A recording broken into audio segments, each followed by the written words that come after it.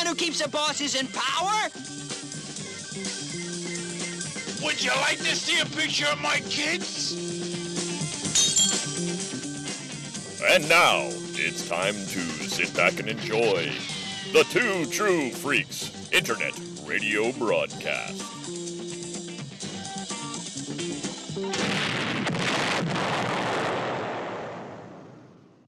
Fritz the Cat.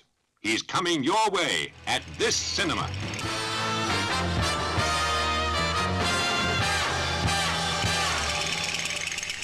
Chris Honeywell is an internet loudmouth. Oh man, I feel a bad trip coming on. Maybe I should watch a cartoon. Hated and reviled by his few remaining friends, he catches the attention of Thomas DJ, perhaps the world's most cunning supervillain. Ensconced in his ultra-scientific hideout, with only his robot army and stunning assistant to keep him company, DJ springs into action. What is this idiocy? Virginia, use the molecular transmigration beam to bring this fool to me!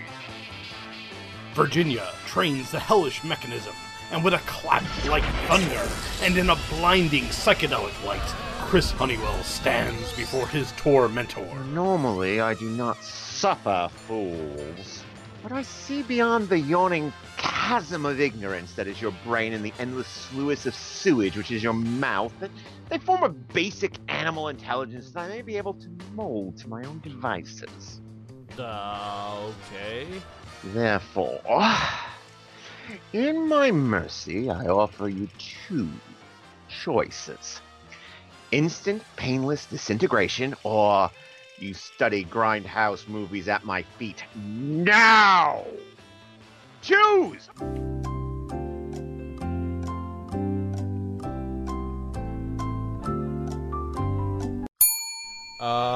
I choose not disintegration. So be it. In 1 month, I shall assign you a movie to watch, and will summon you again. Be ready, or the consequences shall be swift and merciless. Right, but how do I get to the... Now go! And thus began one of the most dangerous and unpredictable endeavors in evil sciencing. The Honeywell Experiment.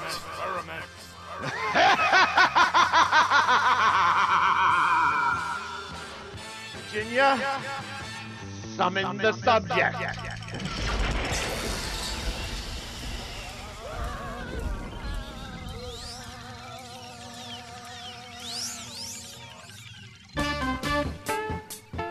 Washington Square Park, 1960.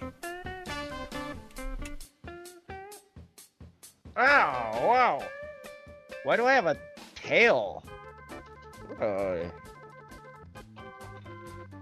This is weird. They always get here before us. And for goodness sakes, Emilio fucking Largo! He's not a supervillain. He's just a guy in a eye patch. Such posers. They don't know anything about taking over the world. Oh, it's you. Hey, got any milk? I'm not feeling this, Virginia. I'm not feeling this. Let's turn off this filter and go back to the hideout. I'm kind of liking being a cat. All right. Shut up or you'll get no kibble.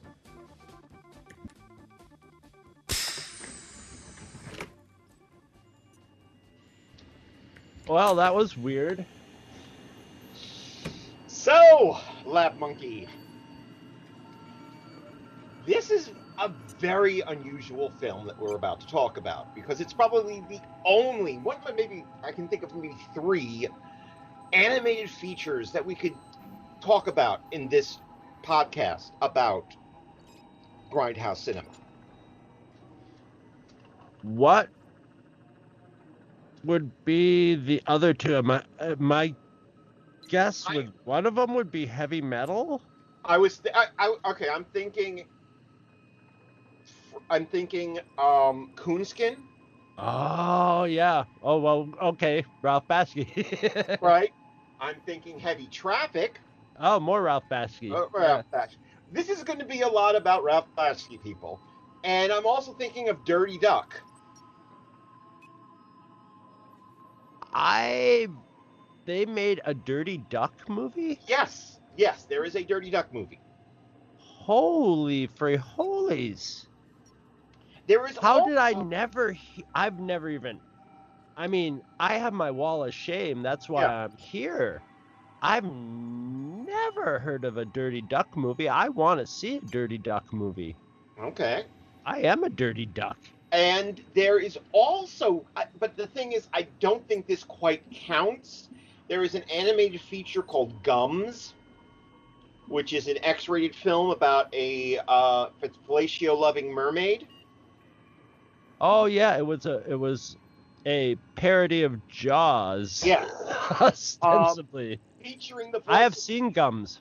Oh, you have? Okay. Featuring, yes, of course, it's the terrible. voice of Brother Theodore, who I actually got to see do his live show once. You lucky man. Oh. I love me some Brother Theodore. Was my introduction to Brother Theodore, as most people my age would be David Letterman. Right. He would come on the David Letterman show. But the first time I saw Brother Theodore was almost exactly like the first time that I saw Andy Kaufman when he did the Mighty Mouse thing on Saturday Night Live, where I was just like, this person is a genius. Yeah. He was one of the first people that's just like, this guy is in character and committed. And angry. Can't do it till the cows come home. You ate off their legs. Do I got that right? He is one of the masters of the universe as far as I'm concerned. Right up there with Gene the Dancing Machine. Do his live show on 13th Street between 5th and Park. And he does the whole thing about the cows and. But anyway, so yeah, we're actually not talking about Brother Theodore, although I'm sure we could. We are actually talking more about Ralph Bakshi, and to be precise, we're talking about Fritz the Cat, the first X-rated cartoon. Although it's kind of hard to figure out why now. Now it would be it'd be like an R. It could, yeah. It's got peepees in it though. Yeah. And peepees usually up the ante. In R-rated films. Yeah. But there's a lot of peepees. There's a lot of wiggly little. Yeah. Cop peepees and Fritz peepees, and the peepees fly in this. Yeah. In this although I think that they would have some problems releasing it today due to some of the content. Because one thing I have learned by watching this and is that Ralph Bakshi hates humanity. He sure does. And as such, no type of humanity is spared. So we get some really bad Jewish stereotypes and some black stereotypes. And everything is a stereotype. Yeah. Every single thing in it is a cartoon stereotype. Mm-hmm. And I tend to find his black stereotypes, he definitely thought about it more. Mm-hmm. And didn't like have a white actor doing or a black actor doing Step and Fetch It. Mm-hmm. He just got sometimes the conversations, just like in Coonskin, sound like he went to a barber shop and just record. It sounds like he sat people in a natural situation and had them act out the roles. So it sounds like somebody's just sitting in a bar recording two people talking. There are at least 2, maybe 3 points in this film where I think he found audio that he just that he just. Now, do you remember the Hubly, the Hubleys? They did that video. They used to play it on HBO a lot, called Cockabooty. Mm-hmm. Where they just recorded their 2 little toddler daughters playing with each other, and then edited it down and animated to the just improvised natural dialogue. Right. There's parts of this that feel like cockabooty. Yeah, because there's the opening scene with the construction workers. Actually, that's the one thing I think that might not pass, which is the piss, because there's a lot of piss in this film too. Yes, and yeah, buckets, splashy. I mean, the opening credits are just following a golden trail of piss. Yes. Trail of piss, and I actually, this sounds like a good point for me to tell my. I kind of cheated on this. This is what I've seen, and intensely seen. Okay. Fritz the Cat was the opening gambit into one of young Honeywell's early LSD experiences back in the late 80s. I'd left my dorm room and gone to visit some friends who always had a good supply of weird media, and my roommate had gotten some LSD from a friend of his that he'd gone to high school with, who was going to college somewhere else, and she had sent it to him, and it on the pieces of LSD, it had this like really suspicious brown stain. Right. And so we were all kind of sketchy about it, but we're 20 years old, or 19 years old, 20 years old, what the hell. 21 and invincible. Yeah. Yep. So we all take the acid and we go over to our friend's house and sit down on the couch, and we're going to hang out a little while before we go walking around or doing something. And he says, "Oh, I got a movie." "Oh, what movie did you get?" He goes, "Fritz the Cat." So immediately my head explodes, because I'm just like, that Fritz the Cat's the first X-rated cartoon, blah, blah, blah, blah. And the Ralph Bakshi is just like, yeah, we'll watch Fritz the Cat. And I'm just like, oh boy, I'm going to be on LSD watching Fritz the Cat. This is going to be hilarious and fun. I'm a big R. Crumb fan too. Right. And a big Ralph Bakshi fan. So then Fritz the Cat starts. And then this LSD, which upon further taking of it was not conducive. It was weird. It was like the Woodstock saying, "Don't take the brown acid. You shouldn't be taking this brown acid." And then we sat through Fritz the Cat, which, if anybody's seen the movie, all around the edges of this movie are psychedelic colors, and this whole things film seems to have been tie-dyed. Yes. And as I'm watching it, I'm wondering to myself, am I tie-dyeing this movie, or is the movie tie-dyeing it? And then we get what made me think of this is Ralph Bakshi doesn't like people. So this isn't a fun-loving cartoon. This is some borderline misanthropy, if not full-out misanthropy. Right. Oh, yeah. But it's all animals. But anyway, but I got the point. And it was, so all of a sudden there were these people who were going to watch a cartoon who were just sort of riveted to the set, to the TV set, and things are getting intense, and people are dying. Crows are dying, and we're seeing bullet holes. And in this just and the scenes with the amphetamine, I guess she's a horse character. Yes, Harriet the horse. And the methed out tweaking rabbit. By that point we were just like globs of jelly, just like, make that. This is just awful. And later that day, I ended up talking to God, having an internal conversation with God, where he told me to take off all my clothes and and go out and tell everybody that we were all one in the universe. And I had my Star Trek V moment why does God need a spaceship? Where I just went, wait a minute, that sounds like a bad idea to me. don't I end up like in a ward at the end of that scenario? That's what I think, God. What are you trying to do to me? Well, so luckily I pulled myself out of the naked proselytizing after maybe it was Fritz the cat that kept me from doing it, but boy, what an intense movie. It's odd. And the thing is, you're right. Bakshi had only, I think, one thing in mind. He wanted to make adult cartoons. That's his only thing. Mm-hmm. Which is why, like, the closest thing we've ever had to to him doing like a kids cartoon is something like the first Lord of the Rings or the Wizards.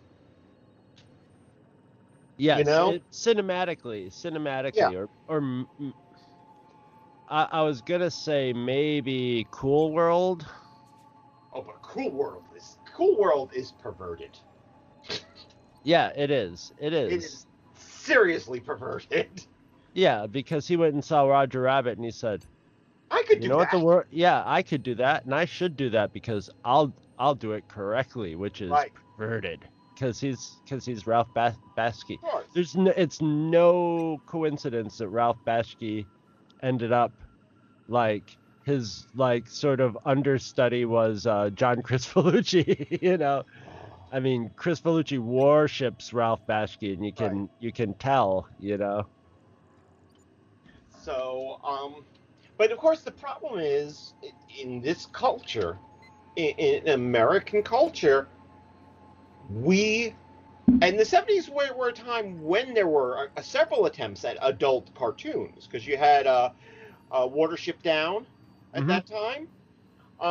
But the thing is, the perception is just cartoons are for all ages. They are supposed to be for kids. So no matter how hard Bakshi or the people at Nelvana with Rock and Roll and the heavy metal movie that you briefly mentioned tried to push on it, not interested. American public is not interested in adult cartoons. As a kid, I was interested in adult cartoons. Basically, I was gonna say I was super interested in heavy metal. I wanted to see heavy metal super bad. Another one I saw in the theaters. So, I went to see Stripes with my father, and that was they had the trailer for that before it, and it had boobs and swearing. It had the scene with Harold Ramis and Eugene Levy is smoking pot, aliens smoking pot and swearing, and boobs with a little robot, and I was just like, oh my God, what is this? And I could tell my dad was not interested, or I probably would have seen heavy metal. Mm-hmm. But, well, I think the point, even though like he doesn't side with anybody, he just Bakshi can't stand anybody in this film. What's funny is, have you seen American Pop? Yeah. I think I've seen all his movies. Which I think is the closest we ever get to an affectionate Ralph Bakshi film. Right, because it's sort of about him in a way. Yeah, well, no, it's. But I think the main message is liberal white boys are idiots. Yes, yeah, and it's funny because R. Crumb disavowed this movie. He hated it. But it's like adapting Harlan Ellison or something. Right. He's gonna hate it, because, I mean, let's face it, R. Crumb is pretty much very much like Bakshi in that he hates everybody. And I think the difference between Bakshi and R. Crumb is I think R. Crumb hates himself more than Bakshi hates himself, but they still hate everybody else. And so it wasn't, I mean, there's whole scenes in Fritz the Cat that are just lifted right from the comic book. Dialogue, word for word, and then there's the parts that, obviously have the Bakshi coloring to them, the flavor to them. But they to me, they meld seamlessly. It's he's like pretty much the perfect animator. That, you know, it's not like you're gonna get Don Bluth to do Fritz the Cat and have it be anything Art Crumb would like, or even I would like. But you know, I think the material was dark and just sort of hated all its character. Was basically there to point out the flaws of its characters and Right. the you know, if it had any kind of levity, it was just in the general foolishness of the human race, Right. but not in any kind of happy way, just in a dark humor sort of way. But yeah, Fritz, for all the stereotypes in there, Fritz gets basically skewered the most. Like the black characters actually in Bashki movies are usually the characters who are, when you meet them, they're sort of in control of their situation. You know, they're the ones that are like the voice of reason in his movies. And it's always the white people that are coming and messing everything up. Fritz the Cat is like the ideal. That scene, when I watched it, was like one of the most intensely crushing scene when he goes to the bar and befriends the old crow, sort of BB King like crow, and pool player, and ends up getting him killed. And his death scene is one of the most just amazingly represented, like symbolic representations of somebody dying, right, from this simultaneously outside and inside their point of view. And it's so like, it was so intense. It's every time I watch it, I'm just like, oh Jesus, this is, you know, it gets into like, I start feeling like it's like we're in the world of serious art here. You know, this could be, this, if it was presented in a different context that was more palatable to critics, could be Academy Award winning stuff. But it's so abrasive that it's just always it's going to rankle too many people. But like, there's individual scenes in this that are so, and like you were saying, he was trying to make adult cartoons, and he was trying to also sort of write his own language of how you would portray, like, cartoons have all sorts of cartoony ways of portraying things. Physics and facial expressions and, you know, combinations of movements that evoke certain things. But now all of a sudden, like in Fritz the Cat, you see about 4 different ways of evoking cartoon characters being ashamed of their penis. Realizing their penis is out and looking down at it, or getting told that their penis isn't big enough. Right. And that's something he had to communicate himself, because there's no precedent for that in the cartoon world. And he does it, you know. It's like it's done as naturally as like a Disney cartoon or a Betty Boop cartoon or whatever, but it's portraying adult and sex, you know, portraying sex in a cartoon where it just doesn't. And I remember as a teenager, we rented some like porno cartoons, X-rated cartoons, which, you know, the sex in it was about as complicated as 2 cutout characters that they just sort of, let's push the parts together and stuff. But he had to make it cartoony, and like, how would the different animals, you know, and their tails and stuff like that. And he succeeded. And it's bizarre. And nobody's you know, he defined the language, and it just went on to be not spoken by anybody. Except Ralph Bashki. It was the only one who wanted to speak. It's like Esperanto, you know, somebody made up the whole Esperanto thing, and they made one movie in Esperanto, and that was it. The whole world, we were supposed to be speaking Esperanto right now. Yeah. We were supposed to, but fuck y'all. It's just that I think that animation, we've shut off. Everywhere else in the world, animation is acceptable for adult themes, but not here in the United States. Yeah, Even we've what we consider to be adult cartoons are kind of infantile and puerile. Well, I gotta say they're hiding them now in kids' cartoons. Yeah. Because there's kids' cartoons out there that are, I mean, for years, there's been people who've made kids' cartoons are like, I gotta make this, especially for movies, I gotta make this palatable for adults. But I've seen some, like when I go visit Dario and like, his kids watching regular, like Cartoon Network or something like that. I watch stuff that, we were watching one that was a little girl that was on some mysterious train, and every car was like a different dimension that she had to figure out, that had a different set of physics and properties and stuff. And it was using elements of it was some good solid science fiction using quantum physics ideas and ideas from like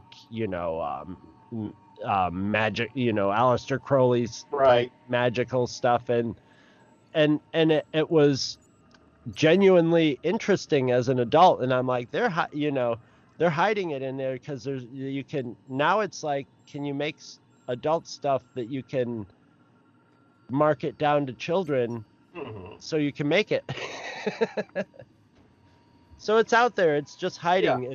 But just not adult as in, you're not going to get sex and violence. And, like, although Cartoon Network did, Adult Swim did pretty good with some like Super Jail and stuff like that. Was pretty gory. With cartoon with Adult Swim stuff, is that they're pretty like when you say Adult Swim, I think of Aqua Teen Hunger Force. Yes. Which is just stupid. Yes, that was. I will say it. Come at me.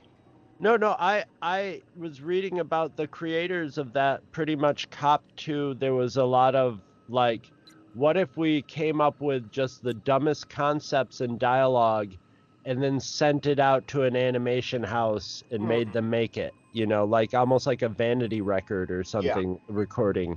And that was, I don't think that's how they actually did it, but I think that was the concept behind it.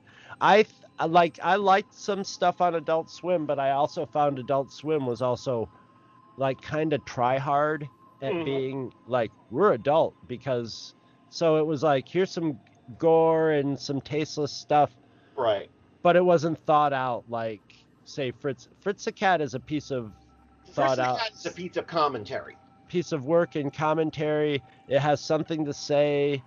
It's adult because what it has to say is adult, and it's not being like, I'm going to be a grown-up film. It's like, this is what I want to say. You have to see this and hear this for it to be, in the wheelhouse of what I want to say. Right. And that's it's, I don't know if, I mean, he did set out to make an adult film, but it was just because he wants to discuss adult themes.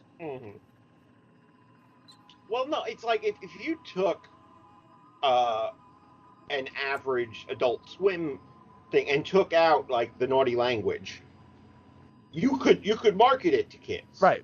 It would be like a daytime Cartoon Network show. Yeah, it's a Cartoon Network show with poopy cocky duty thrown in.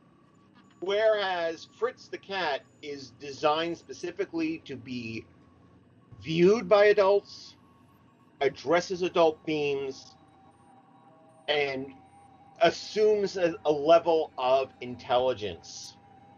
God, now I'm gonna get all the parents getting like, my kids are damn well fine intelligent, but you know what I'm talking about here, right? Well, there's not just intelligence to it. There's also like, life experience to it. Mhm. Like, you know, there's stuff in there that, like, you know, there's psychosexual relationship between the meth addict rabbit and his horse girlfriend, Was it and he's Spike? abusive. Was He's his abusive. name? Yeah, Spike. Spike and Harriet. Yeah. and he's abusive. You know, there's a whole Yeah. theme of drug addiction and codependent relation, you know, where he holds the Spike up, ding, and Yeah. into the light, and she comes rushing back, you know. Mhm. And to a kid, that would, you know, there's a lot to fill in there of what's going on. It would be almost like horribly destructive to put that into a kid's mind, because they wouldn't be able to symbolically parse what was going on. It would, and the actor who played that rabbit is a genius. It's such a great, it's almost like the Dennis Hopper role. Yeah. Hey, you crazy cat, what are you doing in that garbage, messing around in that garbage can? Ha ha ha. It is just awesome. It's a lot. There's a lot of predatory relationships. Yes. In this film. Well, yeah, I mean, and there's animals, so you have, you know, yeah.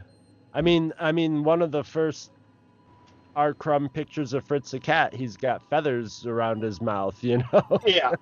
He picks up a girl and then he's got feathers around his mouth. So, it amazed me, though, to realize that only 4 people apparently did the voices. Wow. Because I stayed around for the credits, and they only credited 4 people. So, but it's... They did do a sequel, which it was not Ralph Bakshi involved, if I remember correctly, and it's not very good. Nope. I remember being not interested in it because it had neither R. Crumb or Ralph Bakshi involved in it, and I was just like, how could this be any good?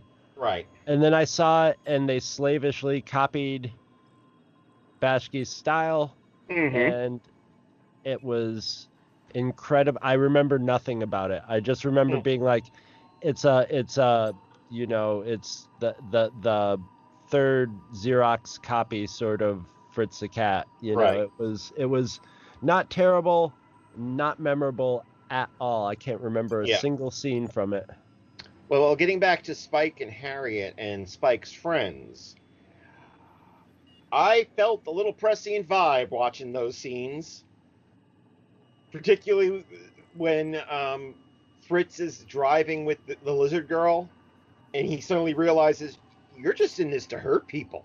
Yeah, you're just an ugly person who's found excuses to, and it was simultaneously skewering 60s radicals and kind of hitting a little bit. It was kind of mixing in a little bit of the Manson family vibe of just like, yeah, you guys have gotten drug crazed, and now you're just cooking up ways to hurt people. Right. You know. And but what is the difference between that lizard lady and your average, I don't know, cop on the Rochester Police Department? Right. Well, I mean, if you want to go for cops, we got actual cops. Yeah. I find it interesting, though, that the one that sounded the most authoritative was the rookie. The one who was the veteran was like, ooh. Yeah. But boy, what a skewering of cop psychology in there. And it doesn't just go for the simple, like, yeah, we like to beat heads, although it does go for that. Yes. But it goes into the, like, sexual aspect of, like, geez, these hippie girls are hot, and, you know, and, well, maybe we'll get to see a naked, the stuff that actually, it's very realistic while being in a cartoon. And making the cops not 100% not character, you identify it humanizes them a little bit, you know, but it humanizes they're humans in an ugly way, but it portrays their ignorance not as hatefully as it could. You know what I mean? They're made into actual characters, but it also it really like portrays the just like doofy, ignorant of other humans side to them, and also the spiteful, you know, violent side of it, and how like their insecurities lead to the, I mean, there's just that great scene of the cop getting thrown into the church service and firing his gun out the window while his little hangy pig dick just hangs down, and then the whole place just erupts into laughter, and he's just like, oh, and you yet know, through all with all of this like Keystone Cop buffoonery, people getting their heads blown off. People get their My point being is that he's setting us up to be laughing at these cops, and then when they show up in force, they're terrifying. Yeah. When like when they bust into the bathroom orgy, which is also hilarious. Also has dialogue just 100% from the comic. You know, it's comic escapades. Even though there's shots being fired, it's you know, haha, it's comedy. Hey, I killed the toilet. Police busting things up. Oh, and hi naked girl, and blushing. But then, you know, 10 minutes later, it's a street riot, and of course, like also, you know, and I mean, this is just artifact of American protest, is, you know, white people causing trouble in the cause of defending black people. You know, Fritz is out of his element in Harlem and just starts getting on a car and breathing fire and stoking the flames, and what happens is his friend gets killed, and the cops come and just start ravaging the ghetto, you know. Whereas before it was just like business as usual, everybody's playing pool at the bar, and Fritz comes in, and then it's a broken glass, you know, people are breaking bottles and stuff, and he's just fueling it. I mean, even though it's a predatory relationship between the pool player and Fritz, he sees sense pretty quickly. Yeah. You know, when they're in the car and he's like, let me drive. You know, and he's like, no, I know how to drive like a crow. Yeah, that's exactly. Yeah, Fritz is completely unaware of his just like complete racism in the whole situation. And this is something we easily discuss now. This was not how people were discussing it, you know, outside of maybe like academic circles, the dynamics of racism and white people. It was a lot more like, for a better term, black and white in those days in the media, the way they would portray it. You know, they would portray it as like, look at this town of white people being mean to this black family or something like that. And this has this more complex dynamic to it that's way deeper into because I think, once again, and this is something I've actually had a lot of discussion with our friends, is that our brain, it's funny because for all the people who yell about, oh, horror films and this wreck your brain and make you want to do violent things, it's not that, but they do wreck your brain because they give you certain assumptions. And one of them is, there's a good side and a bad side, black and white. There's no gray. And Bosky is all in the gray. Yeah. You know, but in fact, Fritz is a gray cat. Is he not? Yeah. Oh, yeah. And yeah. He literally is a gray cat, and he is totally totally oblivious to the damage he is causing, or the damage that is being caused by others to him. Yeah, no, he's just waltzing through it, you know. I mean it's perfectly displayed in the beginning when he's doing his schoolwork and he starts talking about life and all the stupid, not stupid, but you know, all the ideas of 20, you know, a young kid in college, an idealist who's all up in the times, but also is completely, as is their age, up their own ass. Right. And he just starts breathing fire and burns all his books, and then at the end he's like, then I'll fail, and then I have to go home, and which is totally stream of consciousness that somebody that age goes through. And the thing is, if we were not that person during our college years, we knew that person. Yeah, well, we were that person adjacent if we were not actually that person. For my age, like in the media, in the 80s, the 60s generation, since it was boomers who were making the movies, was very idealized. Hippies were just presented as sort of, you know, if they weren't being portrayed positively, they were just misguided. But it was usually the hippies were like, yay, you know, it was very pro, like they were fighting the man and all this. And it was good for me to see at the end of the 80s something closer to the time period that was more critical of that showed the realistic aspect of the hippies. As there were some wonderful hippies, but there were also just a bunch of partiers who were like going to get laid, you know, try to find out how they could, you know, I mean, his whole speeches with the girls is, I've traveled the world and laid many a good woman and all this, and it's supposed to be this noble speech, and it's this just ridiculous narcissistic screed that he goes on to, and it's wonderful. You just never saw it outside of like our underground. And it's funny that our underground cartoons, which were like lionized as an artifact of, and even the stuff like the Fabulous Freak Brothers was pretty much skewering hippies all the time, you know, and look at it this way. I mean, our Crumb was how old when he started doing his cartoons? Our Crumb was not. He was older than the people around him. I know. This is my point. He was not a boomer.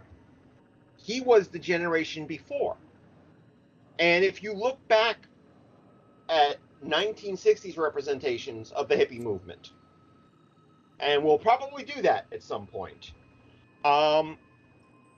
These are films being made by people from the quote-unquote greatest generation. Fuck y'all. Hair, you know, the whole idea of hair from stage production to screen.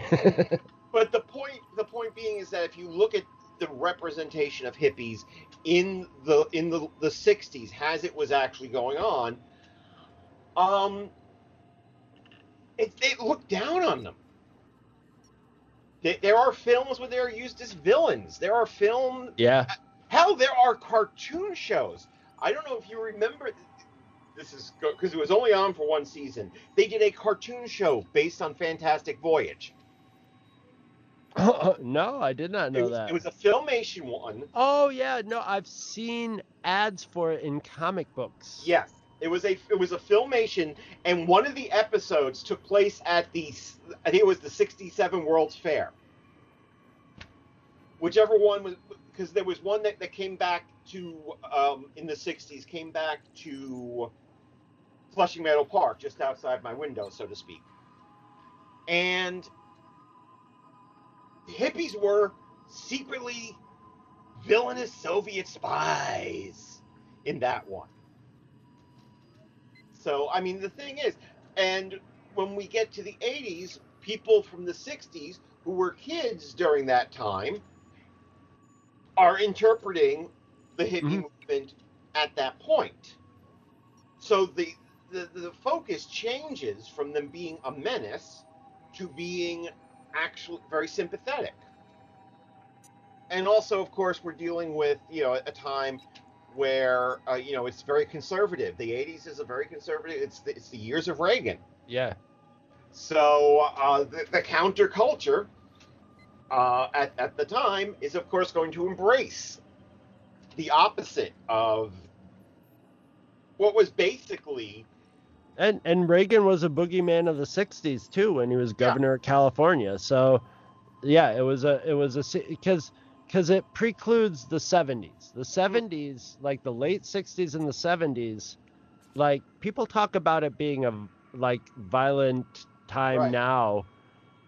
This is child's play what's happening in America now compared to the 70s with like there were daily bombings by left-wing groups, there were all sorts of you had Patty Hearst was the shining example of what the hippie movement morphed into for the 70s. It was kidnappings and bombings and stuff, and it was happening a lot. And that was so during the 70s, people weren't too happy about portraying but by the time my generation got to it, it was the boomers were just like, here, let the sun shine in. Yeah. Abby Jerry Rubin pre this or The weird thing is that we may be as violent as we are now as we were back then. The only difference is most of the violence is being perpetrated by people in authority. Right. Yeah. Well, they're saying, there's protests in the street and there's protests in the streets. Protesters are organized and they're sensible. They're not the ones waving the guns around shooting people. Right. And and then the 70s, it definitely was the Symbionese Liberation Army and stuff that were, the image was a guy looking like Che Guevara with a AK, whatever the version of the AK was, and then strapped across his chest in a bank, that was what was going on. That's the thing is that and that's what I am not looking forward to November, which is probably will already have passed by the time you hear this. There's like the 5 survivors are listening to this on a hard drive they found. Somebody posted on Twitter yesterday. It's like, what happens if Trump decides not to leave the White House after he's voted out on election day? And I wrote back to him and said, it's not a question of if, it's going to happen. The script is already in place. Yeah, and the thing is, I think a lot of this stuff that we've had... You're a writer. You know where stories go. Yeah. Oh, yeah.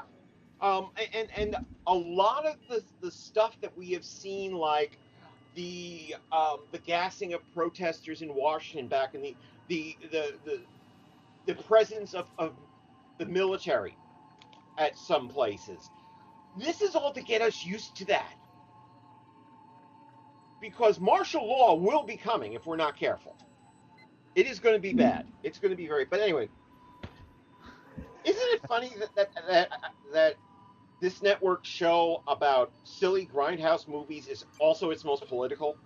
No, it isn't silly because that just feeds into my theory of you can be as artistic as you want, you can be as intelligent as you want with your movies and your art house movies and stuff, but the stuff that really speaks to what happens, cultural society and that means the most is usually on the cheap end, the cheap pop exploitive side, because you need what's hot now in exploitation to do it, and when it's you don't have time to think it through and be like, let's do a serious type film about this, something that for lack of a better term, after school special type of thing. Stuff like Grindhouse stuff, when it finally gets put in the context of time, aka gets 20 years behind it, 10 or 20 years behind it, all of a sudden those movies really become the touchstone for what the real reflection of culture is, what was really going on at the time, because they had to grab it raw and distort it, exaggerate it so it's right there, but at the same time it's buried because you're just putting sex or violence or whatever aspect of it that's exploitive to get them in the theater. But that's where you get the idea in people's heads too, Yeah, and perhaps the reason why why a certain faction of this country is so bald-faced these days is because there's no counterculture. There's no way to have a counterculture these days because everything is absorbed into the culture immediately. We have killed, and I know you love this film, but starting in 1977 with a certain film done by George Lucas, I'd say it started. I don't disagree with you. I don't disagree with you on that, but I'd say it started with Spielberg and Jaws. I think Jaws set the stage for Star Wars. I have had people argue with me that it actually starts with The Godfather. But I think we can all agree that whether it is the first nail or the last nail in the coffin, Star Wars was a nail in the coffin. Because we started this drift away from confrontational cinema to the four walls, something for everybody. Well, I also think, I think if Star Wars didn't do it, somebody else would do it, because I think it's almost it's almost a product of the technology. Yeah. That, once you got the technology to where, because the 70s were sort of this step forward in movies that were where realism was valued, and then when you got to the point where you could couple realism with escapism, where escapism wasn't just like a back projected something that you had to work as hard, where you could immerse yourself in it because it was realistic, but the content is not fluffy, but it's it's pure entertainment. That's the thing, is that you look at the 70s, you look at the films that were success. The Godfather is not an easy film. No, it's when you're watching The Godfather, you're working and you're feeling like you're watching a filmmaker film, It is a very morally gray film. Taxi Driver, despite what Todd Phillips thinks, go fuck yourself, Todd Phillips. He gets me. What did he say about Taxi? What? No. If you saw The Joker is basically baby's first taxi driver. Yes. And it has none of the understanding of mental illness that film has. Yeah, Taxi Driver was the first time that I watched something, and that later on in life, I was like, oh my God, I can identify, I can see the Travis Bickle in this person, yeah, exactly. The thing is that to me, Taxi Driver is a fairly realistic representation of post-traumatic stress disorder and of mental illness. And part of the thing is that even though Bickle is a seething freaking volcano of rage, he hates everybody, but he wants to save everybody. he is able to interface, at least for very short periods of time, with the real world. Right. And sometimes he will think he's interacting with the real world when he's really not. This is something that I had to learn, was that I was thinking I was going about my day normally, and I really wasn't. And we can't have that anymore. Because we can't have ambiguity. It has to be clear cut. Mm-hmm. The Joker, I mean, and I also hate, I'm not going to get on this. I cannot get on this because we'll be here all day. But the thing is, Taxi Driver was a morally complex film. The Deer Hunter, which was a major blockbuster, Mm-hmm. was a very complex film. Now they do everything they can to remove the complexity from everything. And that that makes me sad. And I think that I know that all these 80s kids are going to be yelling at me right now, but the last really significant period of American filmmaking was in the 70s. The 80s destroyed it, and it has never recovered. I think there's been in the 90s, I was starting to get hopeful, but looking back on the movies that I was getting hopeful for in the 90s, I mean, don't get me wrong, some major awesome stuff happened in the 90s, Right. but looking back at it, I'm not as excited about it as I was in the 90s. A lot of it hasn't aged well. But now we're in the post period of where the difference between cinema and TV is completely just blurred out. Now I think we're in a golden age of there's stuff I can't keep up with, stuff that's so solid that it's on the fantastic level that I can't even dream to keep up on the stuff that's just good. One of the things that is giving me hope right now, in this time of plague, this time when the world is literally dissolving like an Alka-Seltzer around me,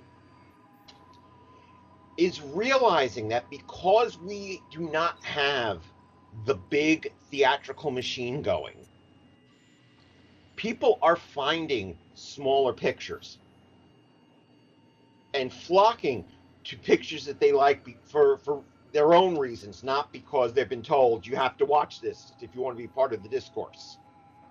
And I think what we're going to see when theaters reopen as a whole, not like AMC going, here, you can come back in.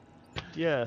Is we might see the return to the middle ground. Because that is what's happened in the last 25 years, is that there used to be the big blockbuster pictures, which showed up in the summer and during the holidays, right, which were supposed to bring people into the theaters. You had the little tiny pictures, little art pictures, which would show up in little theaters for people who really wanted to see them. And then you would have the middle ground pictures. Pictures that maybe appeal to just one segment of the audience. Right, but they're low budget enough to make it on that, to make a profit. But in the last 25 years, we've seen the middle squeezed out completely. There is no middle anymore. There's just big and a small art house. There's no in between. And I'm hopeful that we're going to get the middle back, because the middle is usually where the most interesting stuff happens. I think we're going to get. My opinion is I think it's going to. Your Cinemaplex is going to be where you go to get pummeled. You go to get get it loud, and so to drown out the masses talking on their cell phones. Right. Your Avengers movies and your big tentpole movies. And then I think the other potent one will be curated theaters. Right. like the Alamo Draft House. Mhm. Now that like it's unless you want to be a purist about it and have to see it on film, Right. you don't have to. The Alamo Draft House, if they want to show Big Trouble in Little China, they don't have to hunt down a print of it Right. and rent a It's print of there. it. They can get like a nice, whatever Blu-ray copy of it is suitable for projection. Or they contact Universal owns that, right? Whoever owns Whoever the owns rights it, to yeah. that, contact them, have them send over a digital copy. Right. It's Okay, a hard drive that they can just stick into their machine and show it in pristine HD 4K. Yep. The thing also that this present, once again, unlike the one with the glove, we're going off on these weird tangents, but we really like this movie.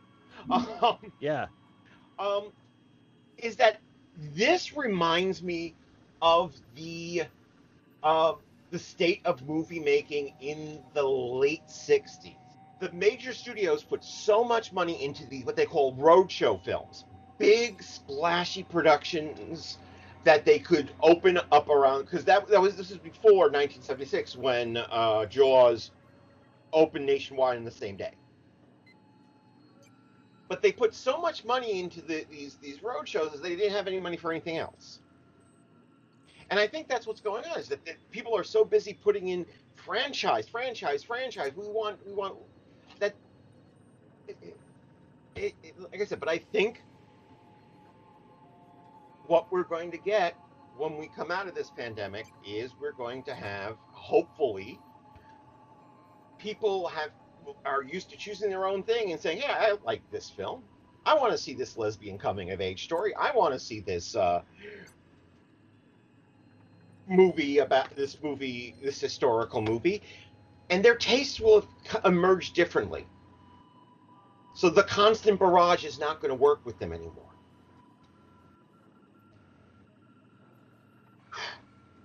Yeah. And I think also one other thing we haven't taken into account is the Paramount decision right now.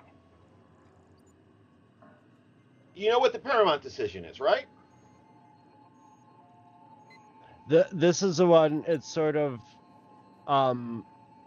it's almost kind of a reversal. Yes. To where. Yeah. I'll let you explain it. Okay. We could not be talking about the films that Chris and I love if it wasn't for the Paramount decision. The Paramount decision, which occurred in the late 40s, I want to say, basically forbade movie production companies from owning the means of distribution. And this opened up the way for independent cinema to be able to be more widely accepted.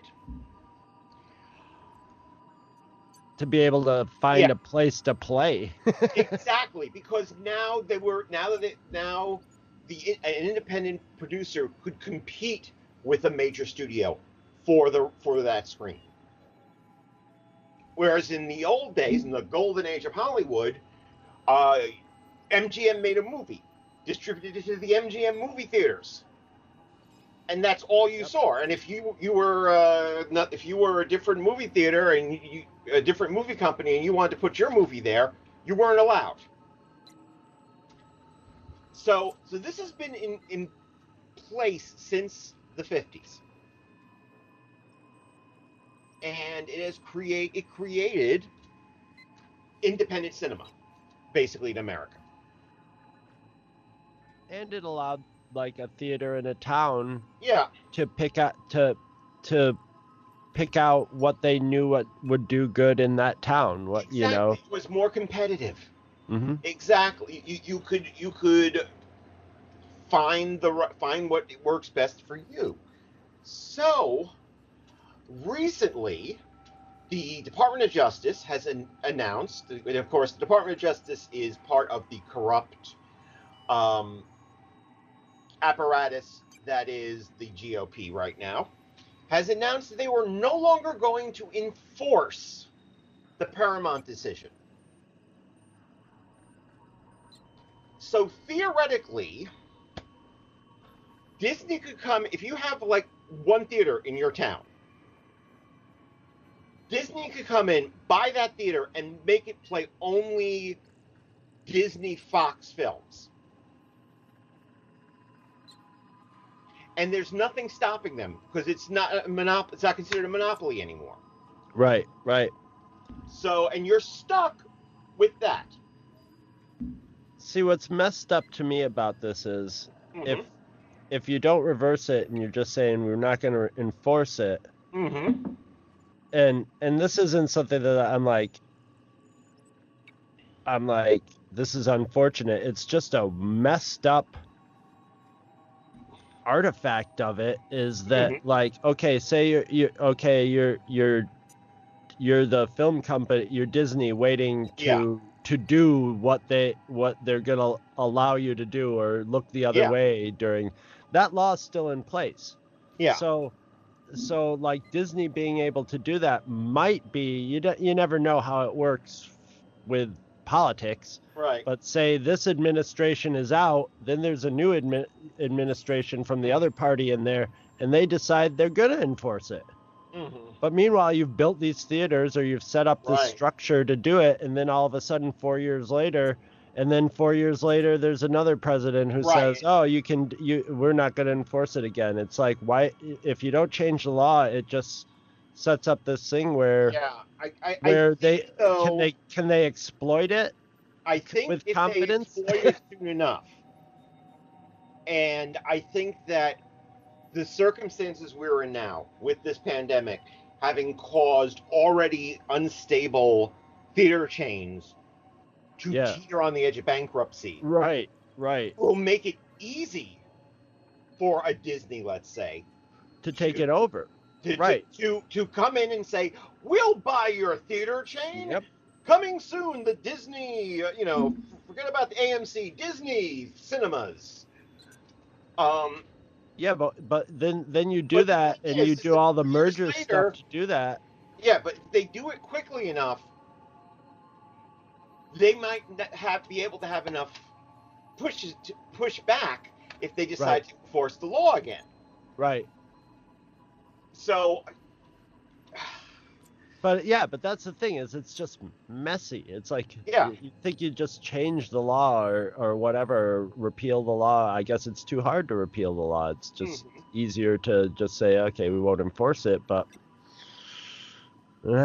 geez, it's just. I on one hand, I'm sort of excited at what this society is going to look like after the pandemic is over, because I think that there are going to be changes in the way we view our art and view other things because of what we've been through. But on the other hand, I am scared that that some of these changes are going to be, especially as I'm getting older. We're both older men. And I'm somebody who's disabled. I worry that it's going to get very bad for me very quickly. It's going to end up with us old guys. We find one guy who's got like the right space, and you'll have clubs of people that just get together with and buy a nice projector. And pop some popcorn and just like watch. We would like form senior gangs. Yeah. Would like invade towns and like scavenge for stuff, and then Yeah, it would be movie fight clubs and stuff like that. Yeah, exactly. But I'm not surprised we've got so political in this one, because this was a very political film, and I think it still works as a political film now, even though we don't have hippies anymore. I don't know. It's funny though, back in the 80s, and I thought that was the worst, right? Reagan and his crusade against AIDS and all that, that's the worst. But it's just like, it seems like every time we tolerate this is a sign for that type of far right to go, okay, we can go even more obverse. So here's H.W. Bush.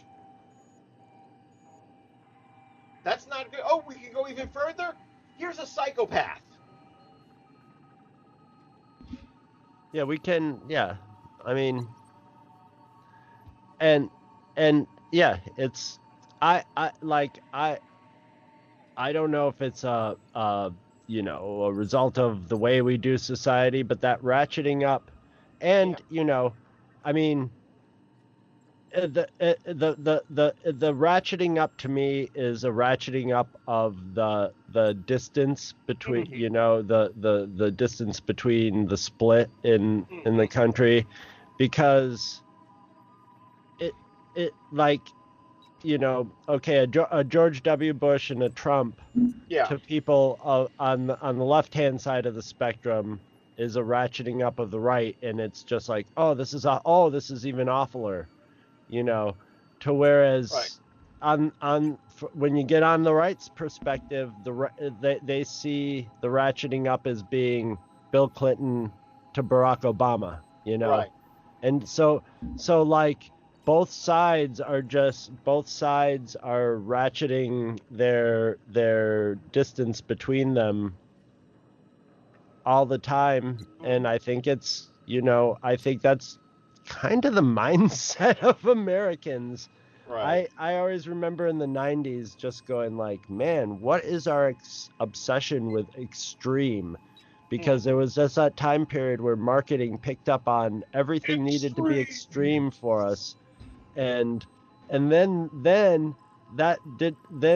it just sort of became unspoken, and extreme just became the norm. Right. And, so it's just I think the other major problem we have right now is that we have now created a climate where it is possible to follow a reality that is not supported by reality. Yeah. Oh, of any kind. Yeah. Any flavor you want. If it can be literally political, it could be theological, it could be space alien-y, anything. If you want to be a descendant of space aliens who speak through you, you can find a group of people who will go like, "Oh, definitely, dude. That's what's happening with you, and it's happening with me too. Let's talk about it." And nobody else understands it because they're not talking like we're talking. Yeah. And this that's that. In 2020 is not about right or left or fascism or socialism. It is about reality and fiction.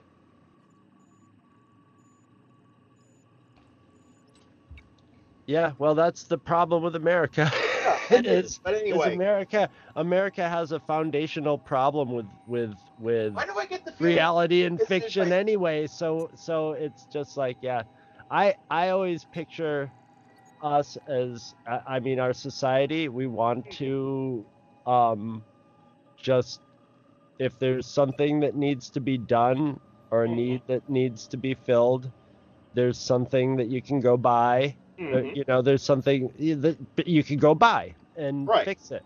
So when you have a lifestyle that's based on spending a lot of time keeping yourself going and doing that stuff, when it comes time to discussing politics or sports or something, it really, like, unless it's a hobby of yours, unless it's something you're interested, whatever subjects people are interested in, they will go in depth to. If it's a topic that you just have to talk to people in society about, but you're not really, that it's homework to do, then it's easier to go shopping for, okay, I'm generally on this, I generally consider myself a Republican or a Democrat. Right. And you can go out shopping for, okay, this is what we're saying right now. Mm-hmm. This is how we feel about this, and this is what we're talking about on this. And you guys can go, here's a bag full of opinions on your side. Here's a bag full of opinions on your side. You guys can go throw them at each other and discuss amongst yourself. And it's so. And somehow I think and it's just like Fritz the cat. I was about to say, somehow I think Ralph Bakshi would approve of this landscape right now, because it's all about hate. I would like to see Ralph Bakši's movie based in modern times. I don't think it's going to happen anymore. I think he's kind of given up. Yeah. He's old now. He's old, and he's always been... To make movies like him, you have to beat your head against the wall, and by all reports, he's also kind of a volatile personality, too. So it's also probably hard to get work out of him. I think he was born an old man, to be honest. And I don't say that as a negative. I always pictured him as the old fighting Marine guy. Yeah. You know, I'm still spitting nails. You know, screw you, kids. So this is... Give me some dames. Even though this is an anomaly, in that it is one of only a handful of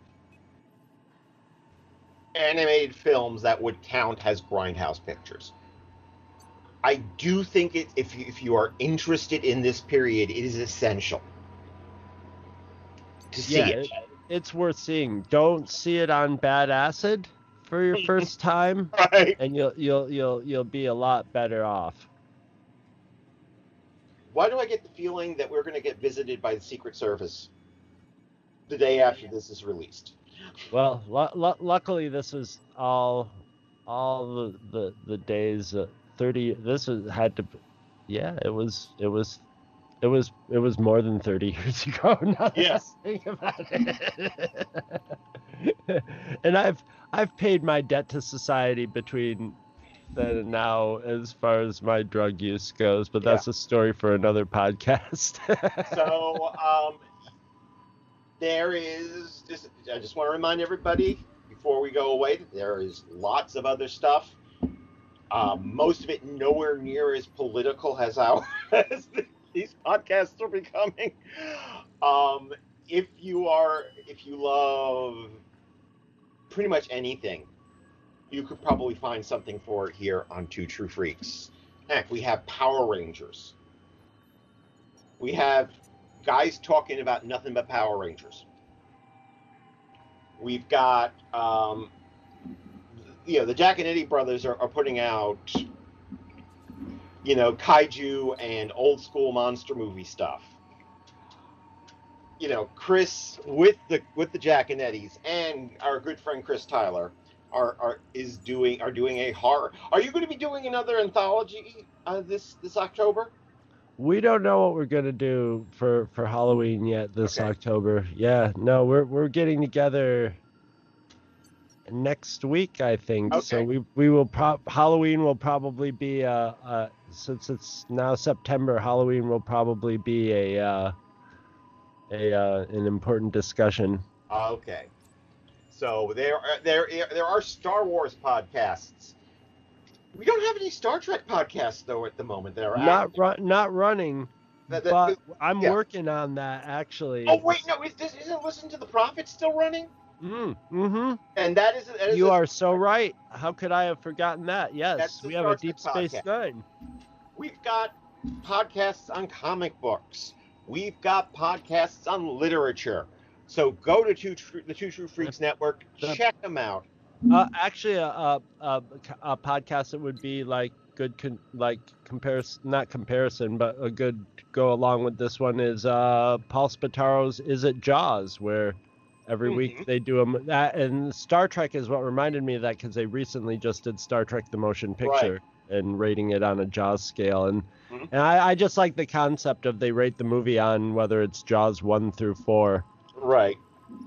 So guys, try to take care of each other. Be safe, because I want to have an actual minions to rule when I take over the world. Yeah, really, if everybody wipes themselves out, then, you know, it takes What's the point? all the joy out of it. Exactly. Yeah, exactly. It would just be me and Virginia. What would we do? Repopulate the earth? Fat chance. So, and as for you, next, what do I gotta give me a second while I take a look at our usual... Our docket? Our docket, so we'll see what is next on the docket for next month, although, and there is something else coming really big from the two of us, and that's all I'm going to say right now. Although it might actually have happened by the time. It might have, yeah. Yeah, it might actually have happened. Usually the big events phase in before the actual phases, so. Okay, so we did Fritz the cat. So the next one up, is Candy Striped Nurses. Oh yeah. Some good old fashioned rude sexploitation. And until then, my friend, I only one thing to say to you, which is go!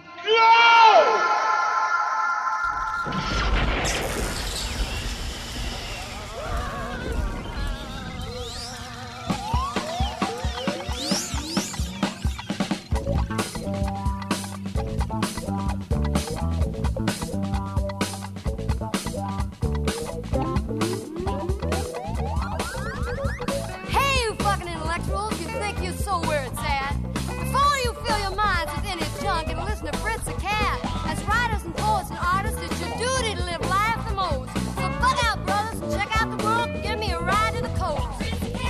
He fought many a good man, laid many a good woman. To live life to the fullest, he'll cry out for more until his grave. Help me, help me, help you, motherfucker. Help me, now you can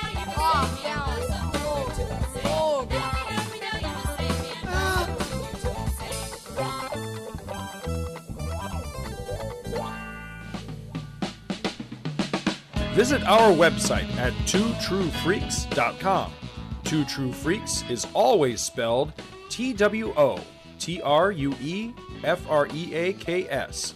You can email Two True Freaks directly at twotruefreaks@gmail.com. Two True Freaks and all of its excellent affiliates are available on iTunes, and you can choose to subscribe to either the entire network if you wish, or pick whichever individual shows you want to follow. We have so many shows to choose from, there's just bound to be one that appeals to your particular fandom. Just search Two True Freaks with an exclamation mark at the end, space, and the number 2. You can find Two True Freaks on Facebook. Just search for Two True Freaks. If you ever leave your house and you actually have friends, why don't you tell them about Two True Freaks? If you've enjoyed our show, please won't you take a moment to rate us on iTunes? That helps others find the show too. Thanks for listening, and join us every Monday for new episodes of Two True Freaks.